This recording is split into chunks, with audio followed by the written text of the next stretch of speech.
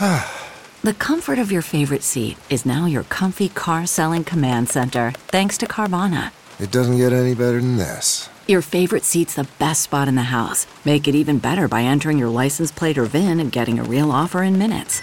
There really is no place like home.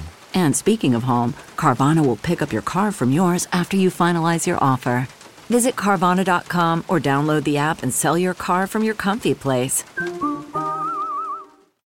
Save big on brunch for mom, all in the Kroger app.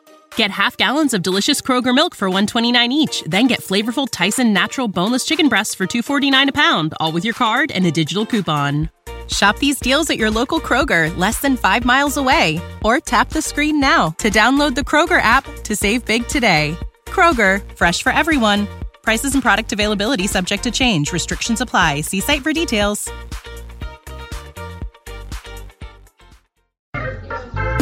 Hi, I'm Brett Geddes. I'm the only leader officially supported by Google to teach the advanced track of the AdWords Seminars for Success. I personally recommend CertifiedKnowledge.org as your one-stop shop for all your PPC needs. Learn, optimize, connect.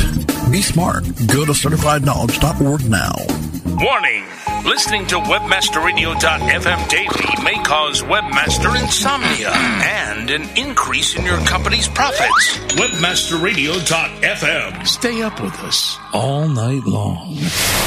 WebmasterRadio.fm. We're everywhere. Downloading the Cyber Law and Business Report. Only on WebmasterRadio.fm. All rise.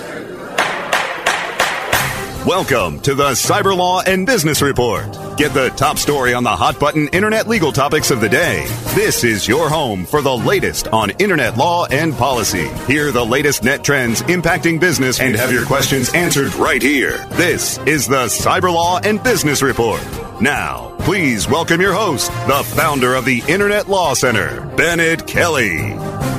Broadcasting live from the heart of Silicon Beach here in Santa Monica. We have a great show for you today. Please be seated.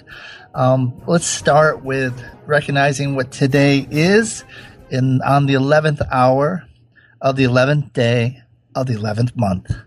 World War I came to an end.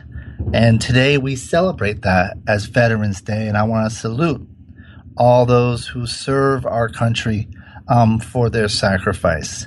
For my family, it's actually somewhat of a sad day in that we have a great uncle who my great grandmother was quite elated to find out about the armistice, only to find out a few days later that her son would not be coming home and is buried in France. But we have a great show for you today. We're going to be starting off with continuing our author series. We have Ian Mitroff, who has his latest book is out, Dumb, Deranged, and Dangerous, A Smart Guide to Combating Dumb Arguments. And then in the second segment, we have a new update on California's new electronic privacy law, and we're going to have Chris Conley from the ACLU to talk about it. But first, let's start off with my friend Ian Mitroff.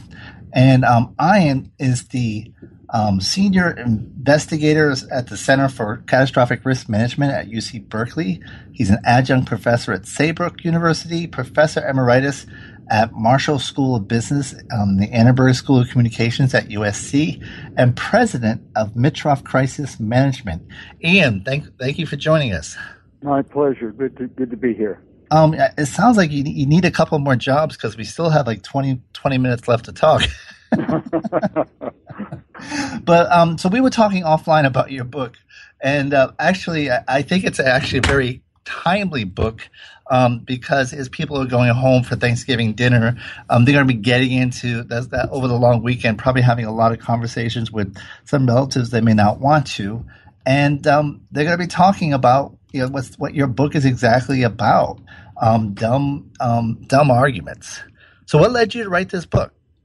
Well, just the sheer proliferation of dumb arguments. I mean, I always wanted to write this book. It's been on my mind for a long time, and I guess the dam just finally burst. That I just kept compiling them over the past 5 years. As I say in the book, one of the things that I do is I came up with different types of dumb arguments, a typology, different types of dumbness. excuse me, that was the easy part. The hardest part of writing the book was not the writing. I love writing, but was really that prolonged contact with social pathology, because so much of this is just out and out sheer pathology. I mean, I could give examples. That's what the book is about. I try to give as many examples as I could of the different types of dumb arguments.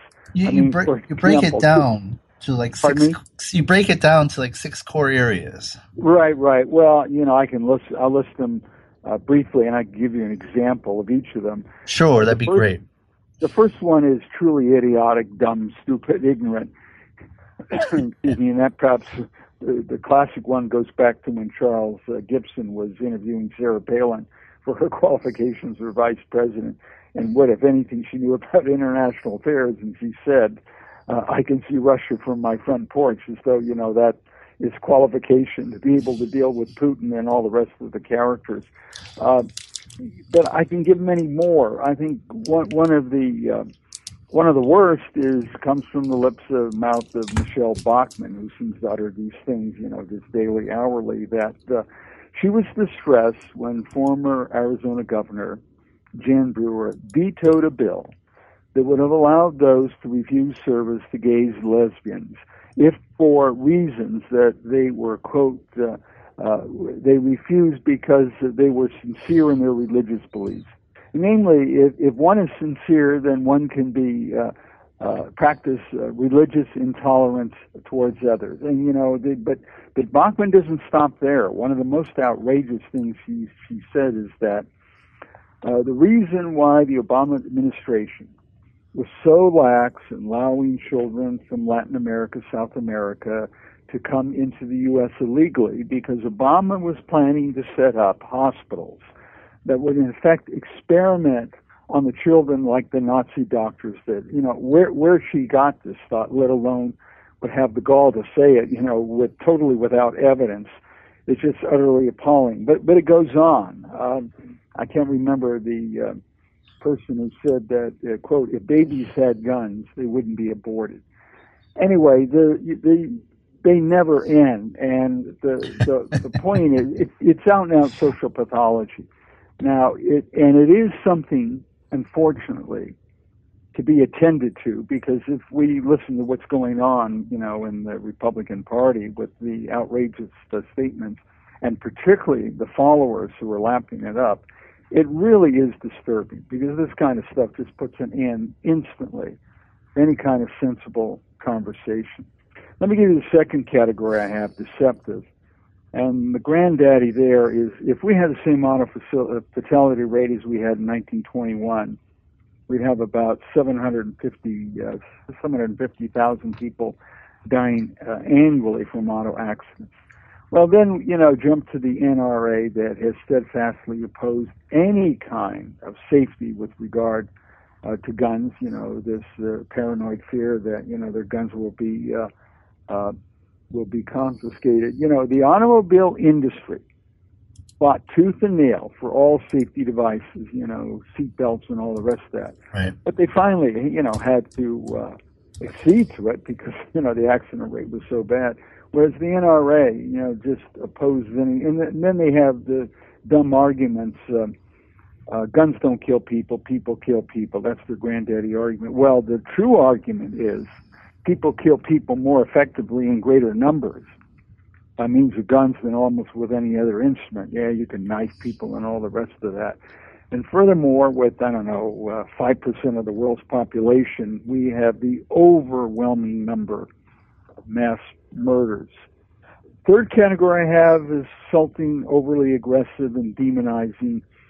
And the argument there was wrong. Can't you take a joke? And the classic is from Joan Rivers, who quote joked that her daughter's apartment in Cleveland was so cramped that it was worse than the basement, in which 3 women were held for years and raped repeatedly. I mean, and again, the rationalization, a comic apparently can say anything because that's their shtick. Well, I find it utterly tasteless.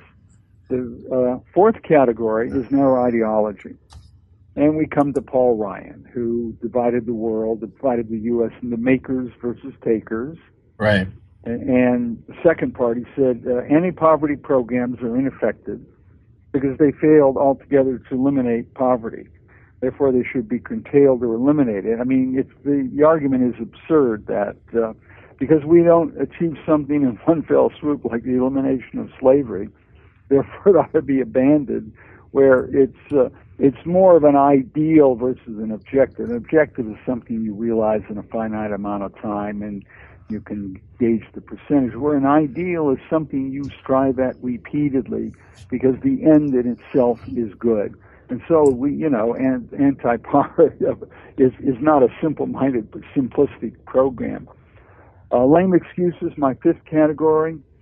And here's where you find, and one thing I want to be clear, is that dumb arguments are not just the province of the narrow right that can be found in all political categories. So Jamie Dimon, J.P. Morgan, said it was unfair to blame J.P. Morgan at the height of the financial crisis because apparently, they were innocent and didn't do anything wrong, which was not true because they were implicated deeply in selling subprime mortgages. But you can go to out-and-out things like Cleavon Bundy, who said blacks were better off as slaves, and then didn't even offer apology because he said, I don't think I'm wrong, I'm right. The last category I have is evil, which are undoubtedly the worst of all. And here you have Silicon Valley billionaire Tom Perkins, who said that the attacks on the 1%, of which he was a prime member, were equivalent to Kristallnacht, this worst one of the episodes in Germany. And he blamed liberals and progressives for attacks on the 1%. But the point is, to invoke the Holocaust in any way, shape, or form, to compare one situation to one of the worst, undoubtedly, undeniably, one of the worst episodes in human history, it's just out and out evil.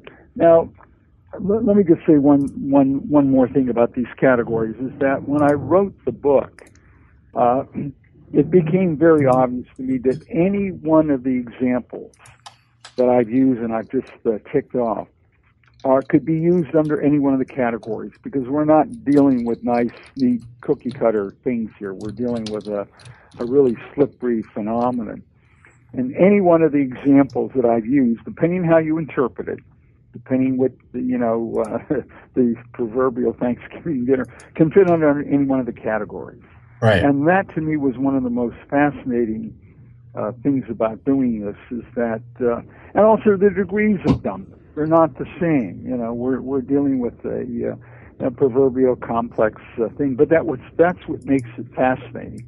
Now, I do have to say, watching the Republican so-called debate last night, and every morning I look at the fact check, just about everything they said was wrong, was false, and therefore, in that sense, it fit the category of a dumb argument, although there are very different types of dumb arguments. I mean, most of them, they show appalling ignorance. Dumb arguments are set out by their meanness, how they're offensive, they're vicious, outrageous claims, assertion preposterous. And in that sense, many of the things that were said like last night, and now it's not true that raising the minimum wage necessarily discourages or lowers the chances of people getting jobs. It depends on too many other factors. Anyway, that's a big mouthful. I've gone through the different typology, and I don't mean to monopolize. Oh, no, it was great. It was quite concise. I thought of a few examples myself that came to mind, but I want to. There've been some recent articles that our public debate is deteriorating. Let me try that again in English. Okay. Our public debate is deteriorating because you have not just different views or philosophies, but people are now having their own facts. They're not, what was once thought of, are things that were universally true. Each side now seems to claim its own facts. So whether global warming is happening, evolution, you name it. What has is the economy better Is the deficit coming down? Certain things that even that are verifiable just aren't accepted on the other side, and so that creates a problem, because how do you debate if you don't even agree on what the? No, I agree, Bennett. One of the things I'm looking at my bookshelf as we're talking here, because one of the books that I read. Oh, here it is. I see it, and it's a book called "Do Facts Matter?" And it's the subtitle, Information and Misinformation in American Politics. And you're exactly right. Now, having my PhD is in engineering from UC Berkeley, but when I was there, I took a 3.5-year minor in philosophy of social system science, which is how I became a social scientist. I left engineering. It was too narrow for me. But the point is, I hope that it gave me the grounding, both going through science, is that, of course, I believe in science, even though scientists are often wrong. When 97% of scientists believe, and not just because they believe it, because they've uncovered the evidence that global warming is due primarily to human activities, I accept it. But that's one of the reasons, is that just to take. Let's talk about some of the contributing factors to dumb arguments. Well, the dumbing down of life in general, the thing you just mentioned, everybody therefore has their own set of facts. The Twitterization of thoughts and ideas, proliferation, dehumanizing, humility, quote, reality shows, rejection of science and scientific thinking, vapid political leaders. In short, dumbness is a major malady. But there are other things that I think we live in time of great anxiety. The election of the first non-white American president, well, we thought was really a signal. It is to me, that we've advanced. Apparently it isn't. It did resurge this underlying, not even dormant racism, the breakdown and redefinition of traditional racial and sexual behavior categories and mores, highly threatening to people, where people can cross gender.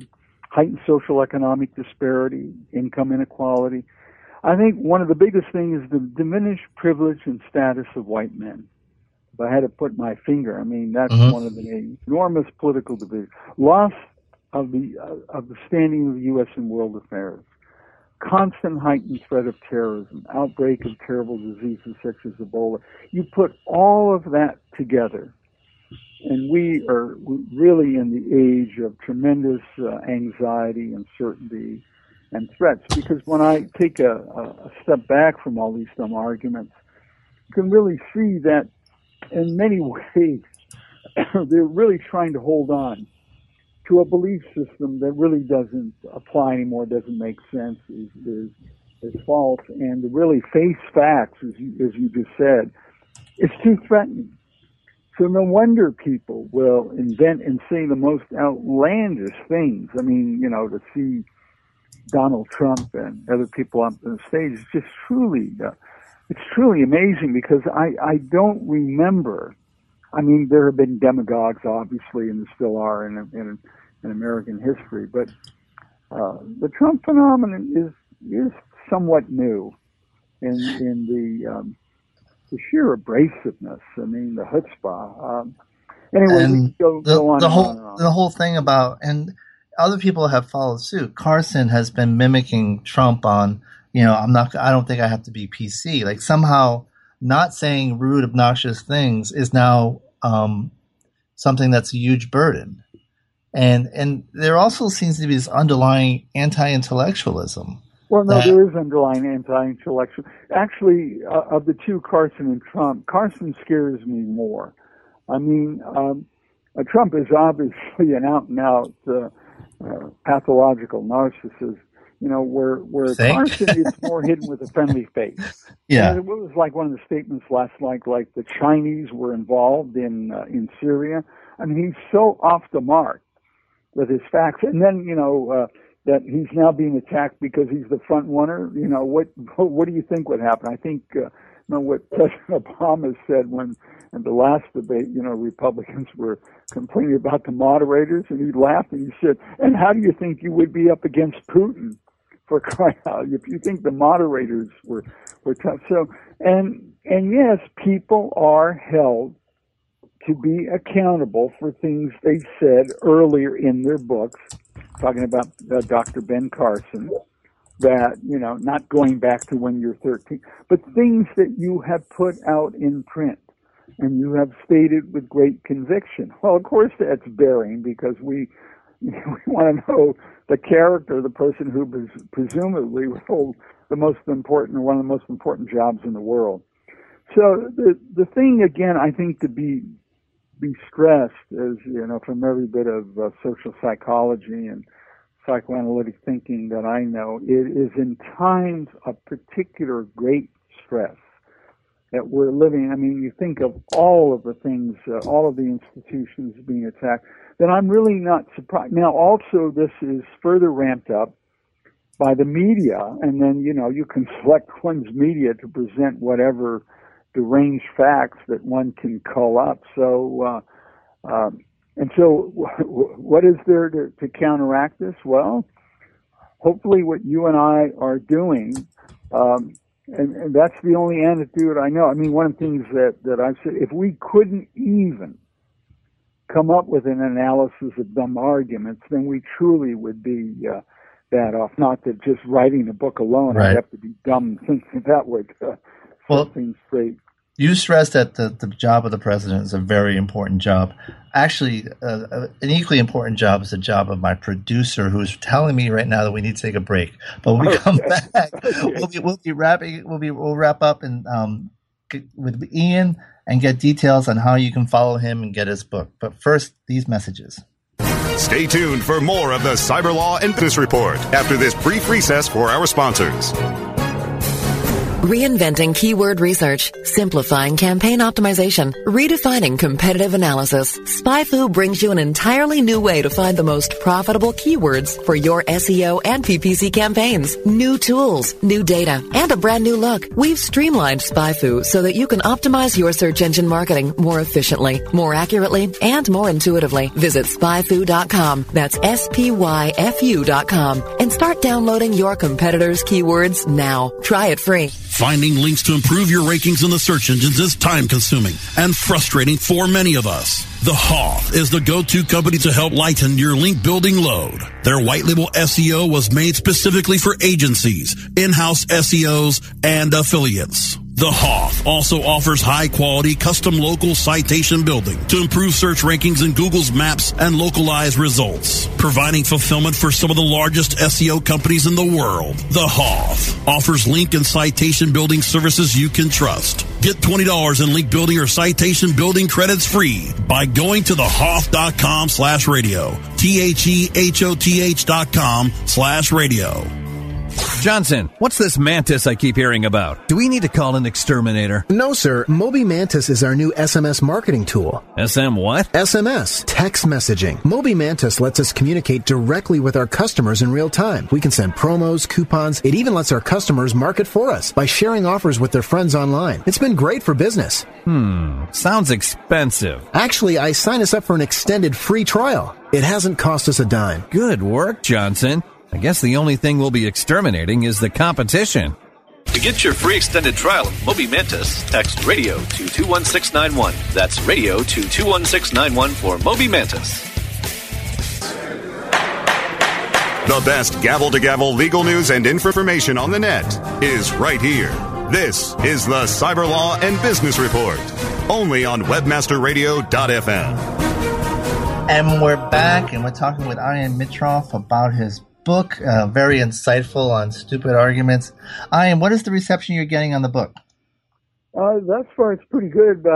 People that I've talked with who read it, one of the comments is that they both laugh and moan and groan as they go through the book. I mean, some of the things are because they really invoke that at both sides of our mind. At one hand, they're stupid funny, on the other hand, they're really, really disturbing. Yes. And also, I think the other thing that is most gratifying to me is that the people I've talked to read it. So at least it gives me a framework, a map on which to, to pinpoint these things. So, it helps me to not to be so overwhelmed by them. And, I can kind of make sense of the lay of the land. And that's really one of the things that I wanted to do, to add some clarity to say that, there is a shape. There is a structure to these things, as difficult as it is to unpin. So we talked about your last book on a segment about 2 years ago, I believe, or maybe a year ago. We had Obie Scott Wade on to talk about his book, and he talked about working with your wife Donna with Mr. Rogers, and we talked about your book. Right. And well, this is a very different genre from the book that my wife and I did. I mean, Mr. Rogers is very hopeful. I wonder what Fred would say. That's a very interesting point about, like different people having different the intense polarization that we find. And I just say the sheer craziness, the ignorance, the appalling ignorance. I think he would be dismayed. Now, and one thing I know about Fred, he was eternally optimistic. And I have a sense of optimism, too, that I think, is the upward arrow is of civilization, of being civilized. But it's damn hard, as we know, to take. I have a 7-year-old grandson, and to see somebody become civilized, as they're born, it's hard. And the point is, for some of us, most people would never stop. Some people never achieve it. One of the things in the book, I don't know how much time we have. We just have another minute or two. Okay. One of the most influential characters in my thinking is this child psychoanalyst Melanie Klein, who lived early in the last century. And Melanie Klein pushed back even further than Freud the origins of human behavior. And one of the things she studied around up to the age of 2, children split the mother into the good mother and the bad mother. The good mother who nourished the child, and the bad mother had a reprimand. And she called it the paranoid schizoid state. Paranoid because the child was afraid the mother would harm the child, and schizoid because, again, of the split. Well, splitting lasts the whole lifetime. I mean, good guys, bad guys. It never ends. What's really dangerous, if one is unaware and keeps splitting, because as you go through many of the dumb arguments, you see that splitting is a prominent feature. We're the good guys and they're the bad guys, and all the goodness is pumped into the good guys, so they're super good, and the bad guys are really super bad. And I'm not saying there's good in every bad guy. I'm not saying that. But it's dangerous to split without the awareness of why one's doing it. Namely, it goes way, way back in human development. And the point is that many dumb arguments arise because they're locked into primitive thinking that goes way, way back to early childhood.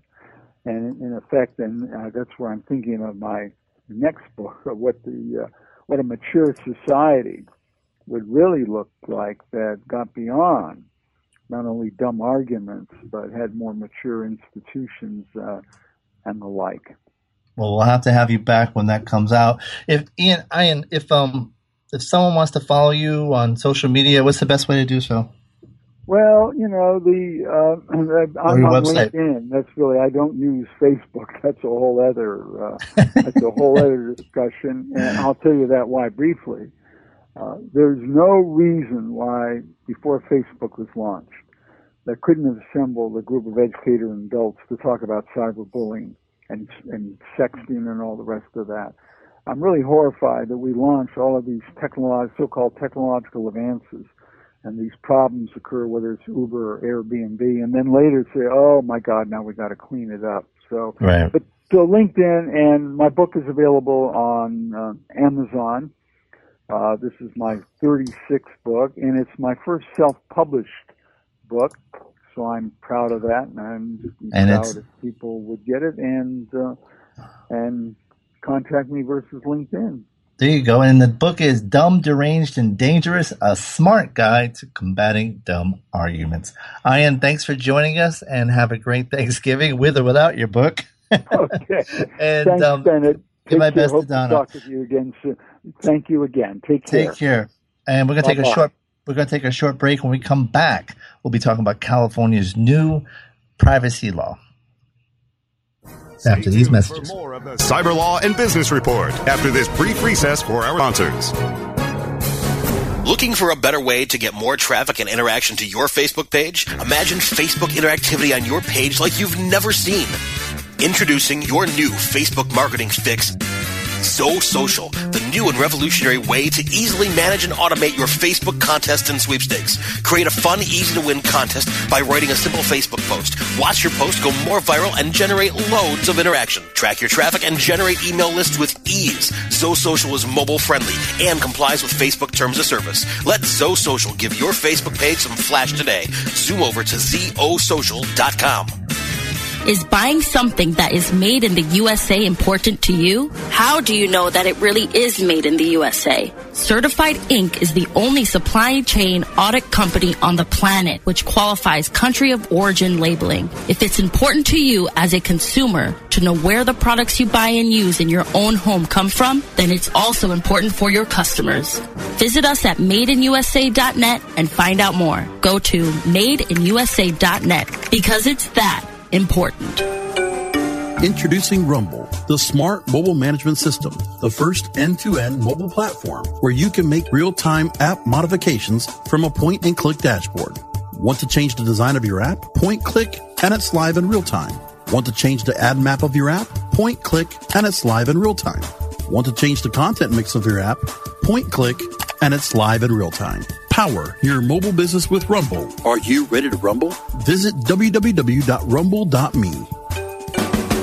Save the date and join us for the 32nd annual Miami Book Fair, presented and produced by the Center for Writing and Literature at Miami-Dade College, November 15th through the 22nd in downtown Miami, Florida. Connect one-on-one with some of the biggest and brightest best-selling authors and luminaries, including Jane Smiley, Tom Brokaw, Eric Bogosian, Mitch Albom, Ben Mesrich, Alan Dershowitz, Natalie Dupree, and so many more. Book lovers will enjoy 8 days of exceptional cultural and educational activities. Plus, enjoy visiting more than 200 exhibitors from around the country, kitchen demonstrations and panels from Miami-Dade College's Miami Culinary Institute, live music, and so much more. For more information, visit MiamiBookFair.com and follow Miami Book Fair on Twitter, Facebook, and Instagram. And don't forget to use the hashtag MiamiReads. Save the date, November 15th to the 22nd. It's the 32nd annual Miami Book Fair 2015. Don't just read about it, be there. The best gavel-to-gavel legal news and information on the net is right here. This is the Cyber Law and Business Report, only on webmasterradio.fm. And we're back for the second half of our 200th episode, and I want to give a shout out to my producer Brasco for all his help in getting us to this 200, and all our wonderful guests over the years, who are too many to name right now.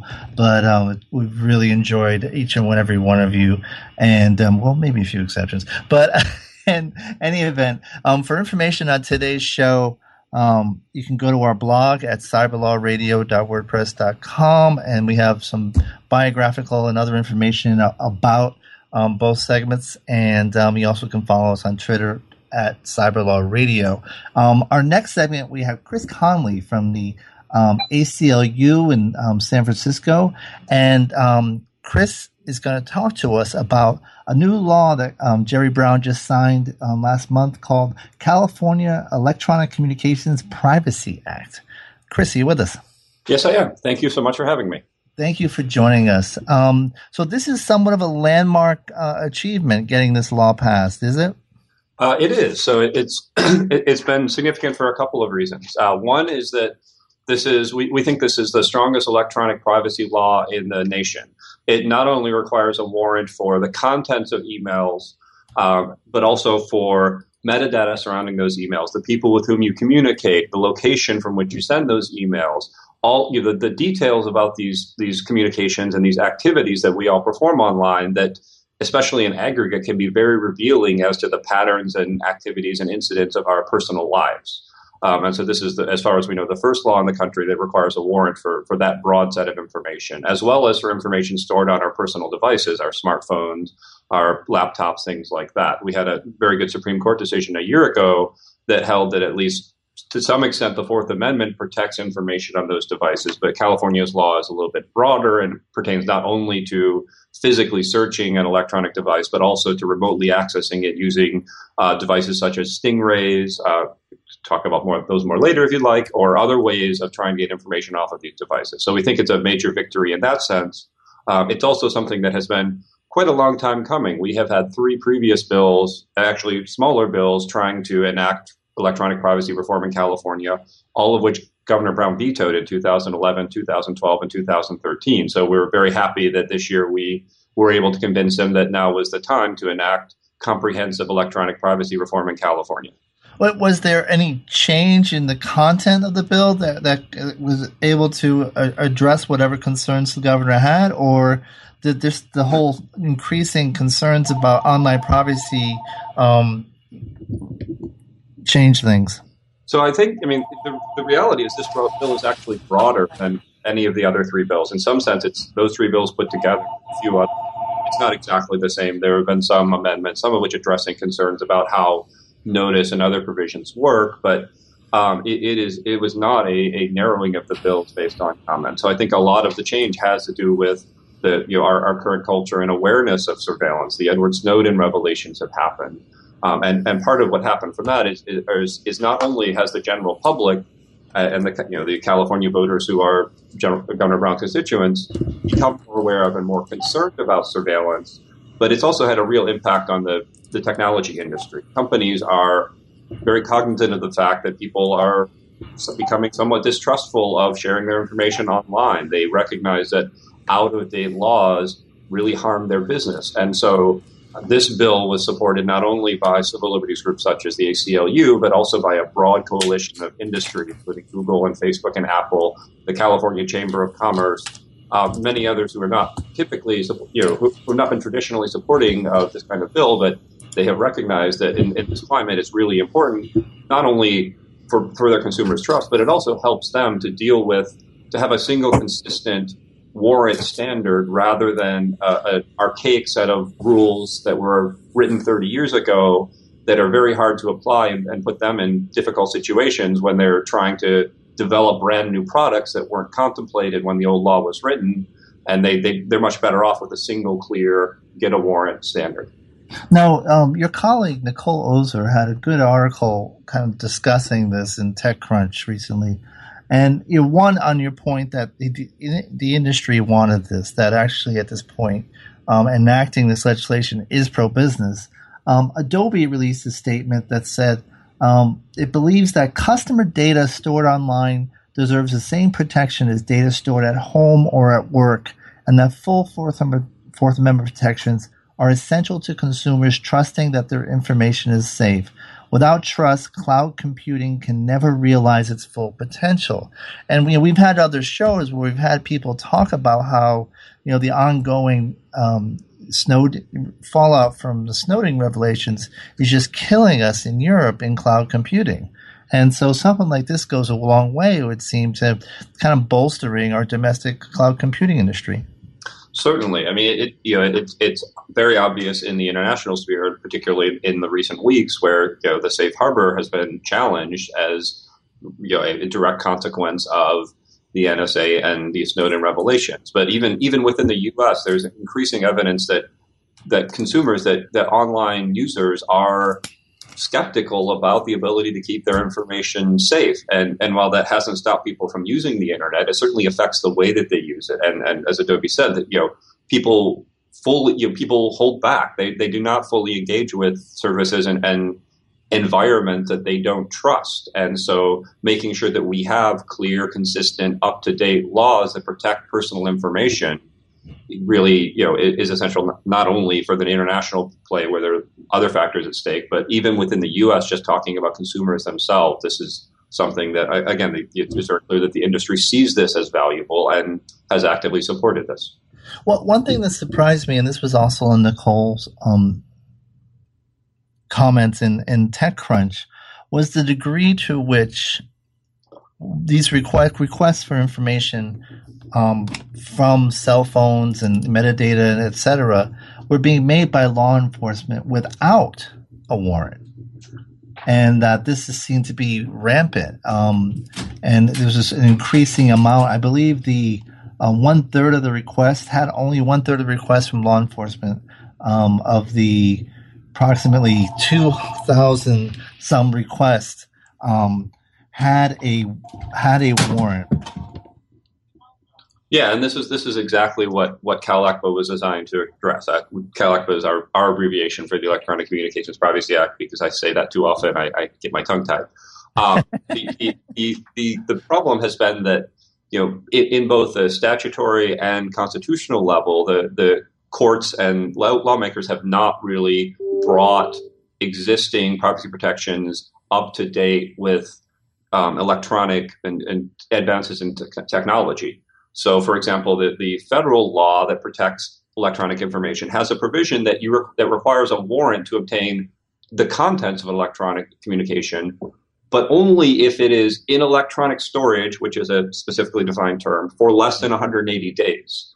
This was written in the 1980s when email worked because you logged into your probably CompuServe or AOL or Prodigy or some bulletin board system, basically, and you downloaded all your emails to your computer.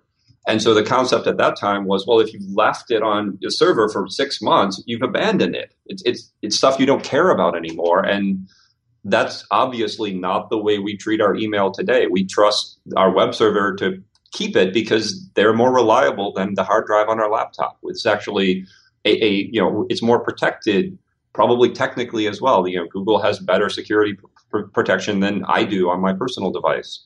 And so it has completely changed the paradigm, but the law remains outdated. And so there are loopholes and gaps and gray areas where the law currently allows access to content without a warrant. Now, the courts have started to engage with this. There was a decision called United States versus Warshak in the Sixth Circuit that said that you do need a warrant. The Fourth Amendment demands this, even if the federal statute does not, but that has not yet been that has not been taken up by the Supreme Court or any other circuit. And so it's not even clear whether the Fourth Amendment covers content. And then you get to information like location, communications, associational information, records of your browsing history or your purchases, all of this fine-grained information that is collected in such detail today and that can paint a very comprehensive picture of your activities. And that is even lower protection in the statutory regime and has yet to really be updated in the constitutional courts.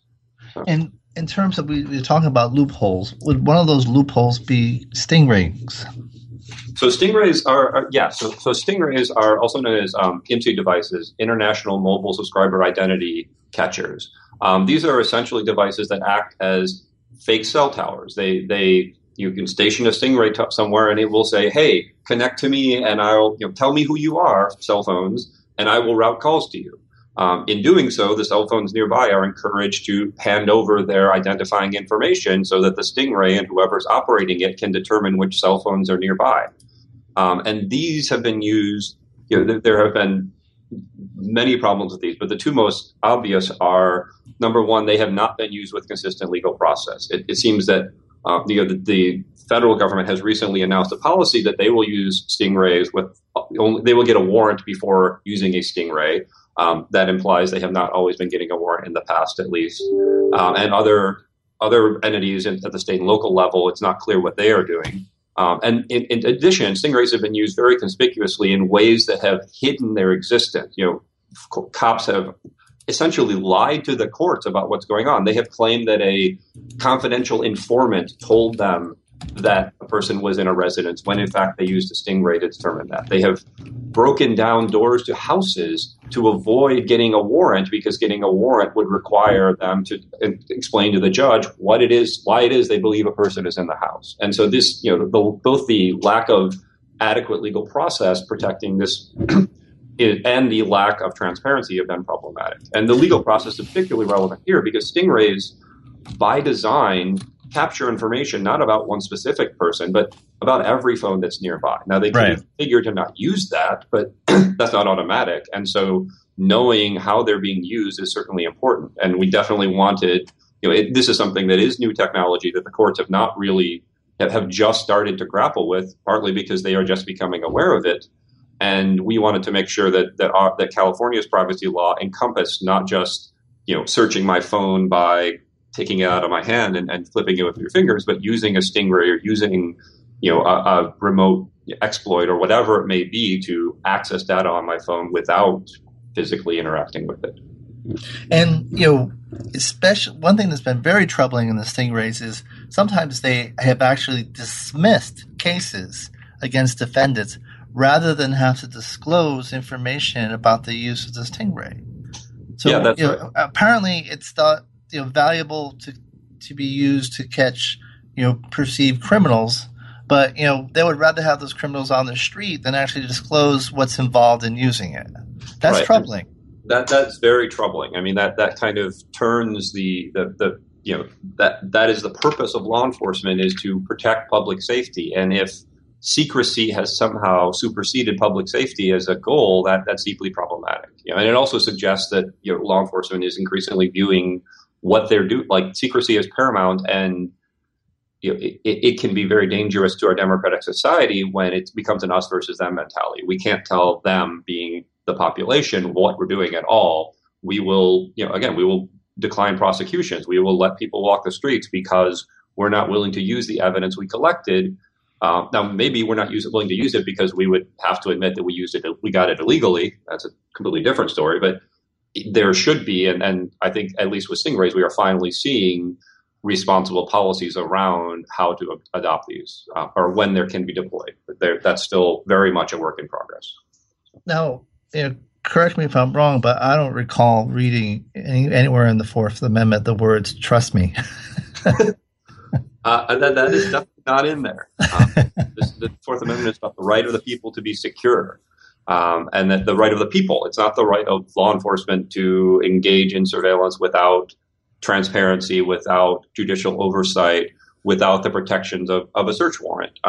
Not to say that then there need to be and are in CalACPA and in federal law exceptions. If there is a burning building, you don't need to go back and get a search warrant to figure out who's in it. If there's a suspect fleeing or threatening to destroy information, there have to be some kind of provisions where a search warrant is not immediately available. But right. At the same time, and this is one of the things we also thought about, there should be after the fact validation. It shouldn't be, well, I'm going to say there's an emergency, so you have to give me everything, and it's completely outside of the scope of this law. It needs to be not just an exception, but a justice slightly postponed. Right? There's obviously justice delayed is justice denied to some extent, but we want to make sure that a judge does eventually see this, that you are, this was why I didn't get a warrant right away. This is why I could have gotten a warrant if I had the time.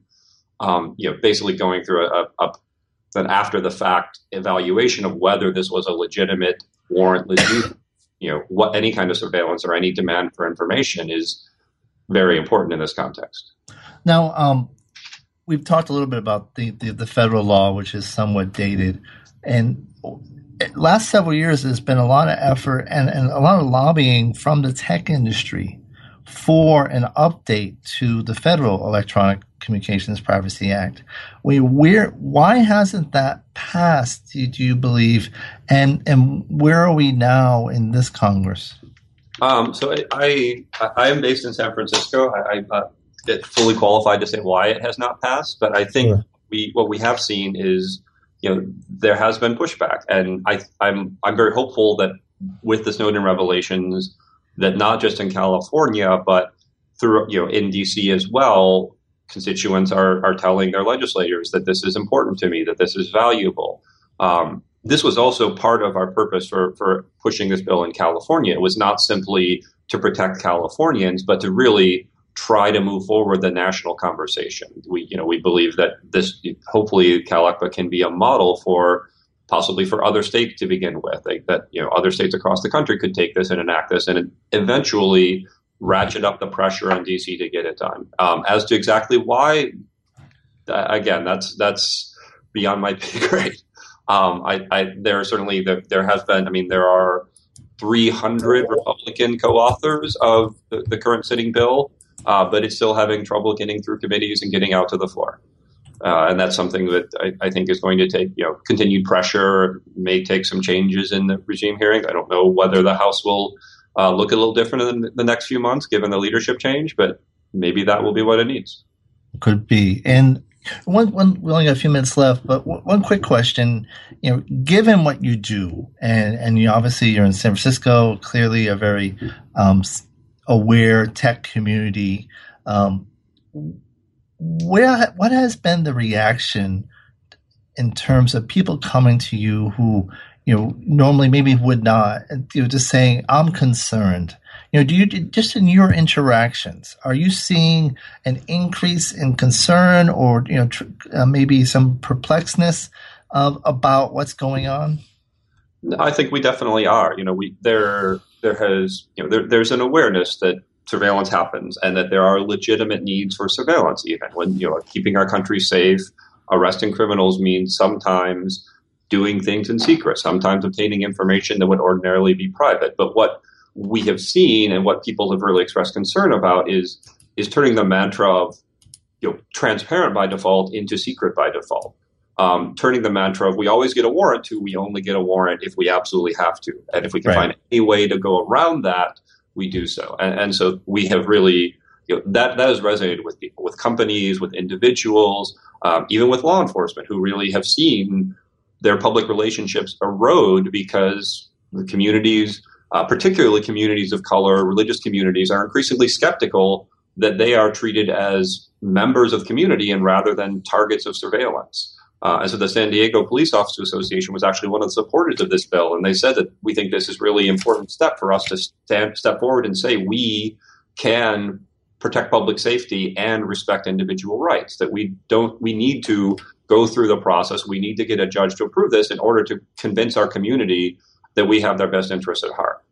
And so I think really that was one of the key things for CalECMA, and I think it's one of the things that is changing is that communities, especially, again, communities of color, Islamic communities, feel like targets. They don't feel like the police are there to protect them. They feel like the police are there to threaten them. And the more that transparency and accountability are built into our laws, the easier it is for police to rebuild those relationships. Okay, we only have 2 minutes left. If people want to learn more about what you and the ACLU are doing on this issue, where should they go? So the ACLU Northern California is at aclunc.org. You can also learn more about the federal effort to reform this. The main coalition working on this at federal level is Digital Due Process, digitaldueprocess.org. I just say it rather than try to spell it out. And it just, it's something that definitely is getting traction in DC. So the more you can do to join efforts locally and at the federal level to kind of push this ball forward, the better off we will all be, and the more likely we are to have technology that flourishes and privacy laws that keep up with our modern technology rather than are dated before the introduction of the World Wide Web. All right. Well, I want to thank you very much. It's been a pleasure having you, and thank you for this insight, and congratulations on your hard work paying off. This is an important development in California. But we will be back here next week talking about more developments in California and elsewhere. If you're covering the web, you want to listen to us. Follow us on Twitter at Cyberlaw Radio, and check out the Internet Law Center at internetlawcenter.net. We're a full-service internet law firm. And until then, this is Bennett Kelly. Join us next week for our next 100 shows. This is Bennett Kelly. Cyber Law and Business Report is dismissed, and we'll see you next week. Bye-bye.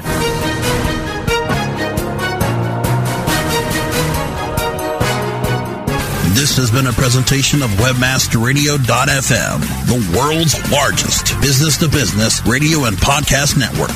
We welcome you to sample past episodes of this program, as well as our complete library of programs, on demand or on the air via our 24/7 live audio stream at www.webmasterradio.fm. The opinions expressed on this program are those of the guests and hosts and do not necessarily reflect those of WebmasterRadio.fm's management or sponsors. Any rebroadcast or redistribution without authorized consent of WebmasterRadio.fm is prohibited. That's not just the sound of that first sip of Morning Joe. It's the sound of someone shopping for a car on Carvana from the comfort of home. That's a good blend. It's time to take it easy, like answering some easy questions to get pre-qualified for a car in minutes. Talk about starting the morning right. just like customizing your terms so your car fits your budget. Visit Carvana.com or download the app to experience car shopping the way it should be. Convenient, comfortable. Save big on brunch for mom, all in the Kroger app.